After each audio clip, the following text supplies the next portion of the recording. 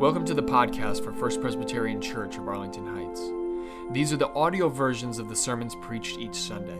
I hope you enjoy.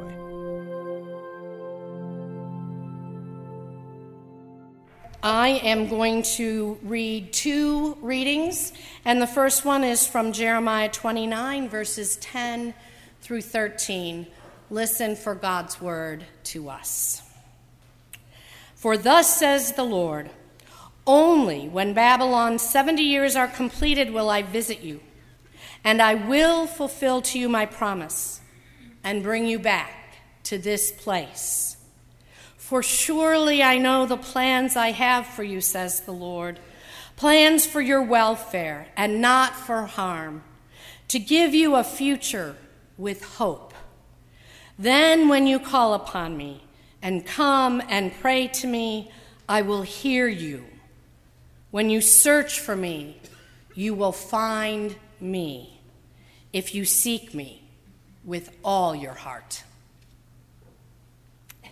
And the second reading is from Colossians chapter 1, 9 through 12.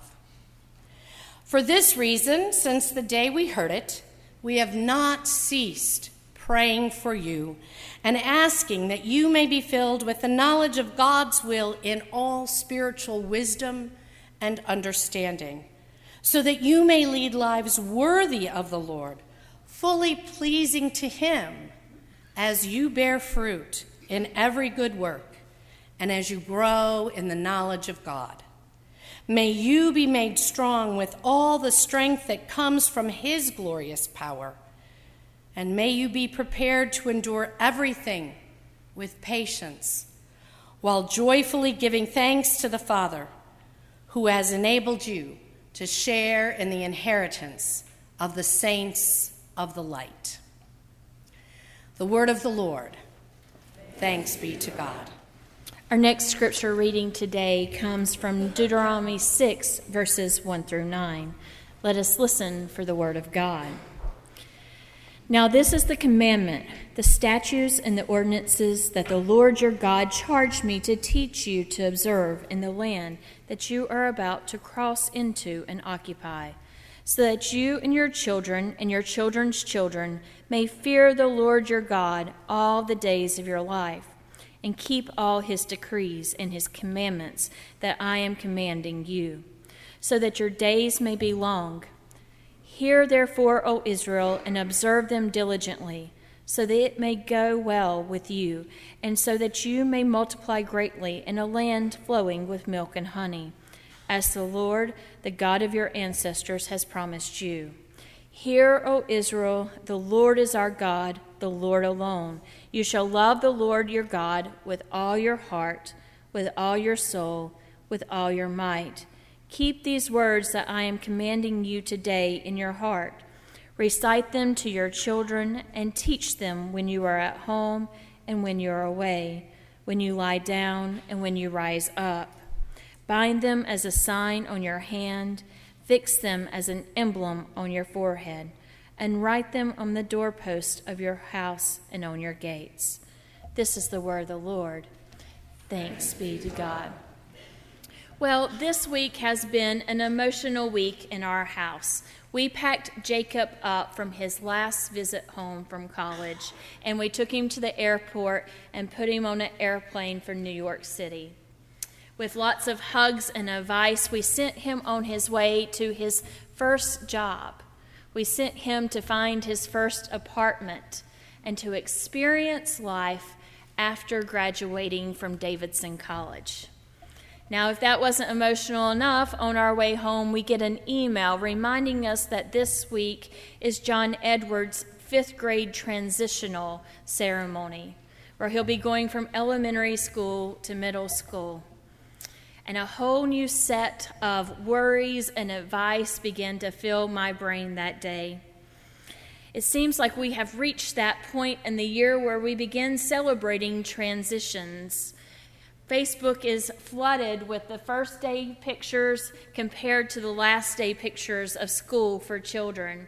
They're flooded with memories and also anticipation of vacations and relaxation versus our everyday post of trials and tribulations of being a parent or an adult. It is that time of year where change is on our mind. And it got me to thinking about that cliche graduation gift. You know, you may have actually given this one a time or two. I have. I've given it as a baby gift. I've given it as a graduation gift. It's not money. It's the book, Oh, the Places You Will Go by Dr. Seuss. If you're not familiar with it, it's about a nameless who is setting out on his or her own for adventures unknown. It goes a little like this. Congratulations, today is your day. You're off to great places, you're off and away. You've got brains in your head, you've got feet in your shoes. You can steer yourself in any direction you choose. You're on your own, you know what you know. You're the guy or gal who will decide where to go. You'll look up and down the streets, you'll look them over with care. And some you will say, I don't choose to go there. With all the head full of brains and shoes full of feet, you're too smart to go down not any good street. And you may not find any that you want to go down. In that case, of course, you'll head straight out of town. It's opener there in the wide open air. Out there things happen and frequently do to people as brainy and footsy as you.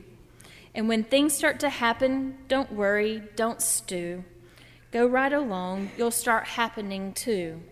Oh, the places you will go. As the book goes on, it hits those peaks and valleys that pop up in our own life. You know, those times of trial, the times of questioning, the times of just sitting still and waiting for whatever is to happen next. And throughout the book, we journey just the way we do in life, flying high on our accomplishments and sinking low on our failures or disappointments. However, the common thread is that no matter what happens, life is always about transitions. Whether it's backwards or forwards, life keeps moving and changing. Our graduates know something about this because their entire year has been about preparing for this transition in their life. From writing essays and taking the SAT to applying to college. And now that time is actually here for that transition to occur. Our scripture passage today was spoken to a group of people who knew all about transitions. It was spoken to the Israelites as they had been wandering in the wilderness for 40 years. That's 40 years of transitions. 40 years that they didn't have time to prepare for. However, our graduates, they have been prepared, and they have been preparing for this transition for a long time, and you have helped them. For at this baptismal font, water was splashed, and the word was proclaimed, saying that they were baptized in the name of the Father, the Son, and the Holy Spirit. They were marked as Christ's own, and they were claimed. Here at this baptismal font, you made a covenant with God to be their surrogate aunts, uncles, and grandparents, and raised them in that faith with their parents. It was here on these steps that they spent many Sundays hearing stories about the Bible and people in the Bible. It's here that they learned about their faith, and they learned about the family of God here at First Presbyterian. And it was right here on Confirmation Day that you surrounded them in prayer as they claimed that faith for their own. You circled them in those prayer circles and lifted them in prayer. And every day since, you have continued to lift them in your prayers, living into that baptismal covenant to be there for them. And every day they have tried their best to live that faith, but still under the careful, watchful eyes of their parents and their grandparents, pastors and youth advisors, Sunday school teachers, and their mentors. It was here at this communion table throughout the years they have found nourishment, and they have learned what it means to be the family of God, to share in this meal, and then to go into the world serving God. And it was from this pulpit that they have heard many words of encouragement and challenge. And you too have gotten to hear those words of encouragement and challenge, because on many youth Sundays they have filled this pulpit and shared their own words with us. It's here in this church that they have laughed and they have cried, they have made memories, and they have shared them with us all. All along they have heard our voices teaching them, telling them stories, encouraging them, and surrounding them in prayer. They've heard us, or at least we pray that they have heard our voices throughout these years. And now they set out on their own to go into the world and live those words. In their hearing of the word and our words, we hope that that same emotional connection is made for them that the Israelites made when God spoke to them and said, "Hear, O Israel, the Lord is your God, the Lord alone." You see, hearing is not the same as listening. In hearing, we are actually participating. We are intentionally taking the words in, and those words change us. When we listen to words, sometimes we just let them flow over us, and they never affect us or change us. When we listen, there's all kinds of things that we listen to. We listen to background music as we're shopping in the grocery store or the mall. We listen to a car outside as it drives by. We listen to the whirl of fans and air conditioning units in the summer. Those sounds don't change us, but when we hear, it requires us to take those sounds in and react. Sometimes the act of hearing can be called a language event.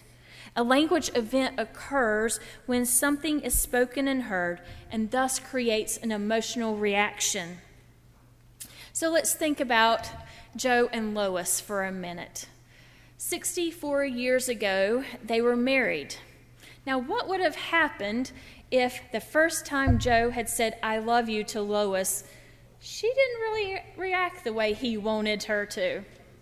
Now, we are assured that she had an emotional reaction because this month they are celebrating their 64th anniversary. Now, sometimes our language events don't turn out the way we expect them to. I have a friend, Crystal, and her daughter is a little older than Owen, and every time Lauren hears "Happy Birthday" song, she covers her ears and begins to scream, "Stop it, please stop it." It doesn't matter if you're singing "Happy Birthday" to her or we're in a restaurant and it's being sung to someone else. It creates an emotional reaction from Lauren. For our graduates, that language event this year is happening today. As we say congratulations to them, as we say we are proud of you, as we send them on their way. Those words change their lives. And the words found here in Deuteronomy changed the lives of the Israelites because it gave them purpose. It gave them direction. No longer were they wandering in the wilderness. They were being claimed as God's own, and they were being sent in the world to love God.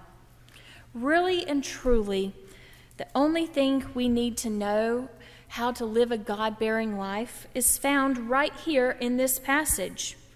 We must hear what God has to say to us, not listen, hear and accept God's words. And in hearing that, we are compelled to love God. And out of that love for God, we serve. This is a language event that changes us. So what is a God-bearing life? It is simply living a life out of gratitude for God, for the unconditional love that God has given us.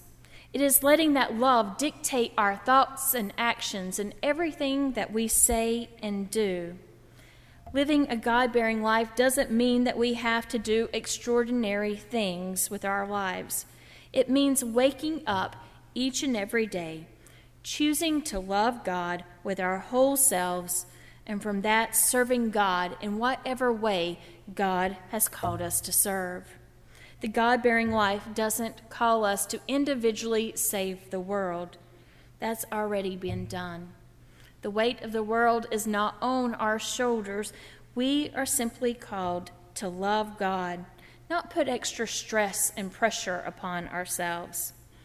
Here we are asked to hear God's word, to hear God's claim upon our life, and in that claim, love God with our whole being, our whole self.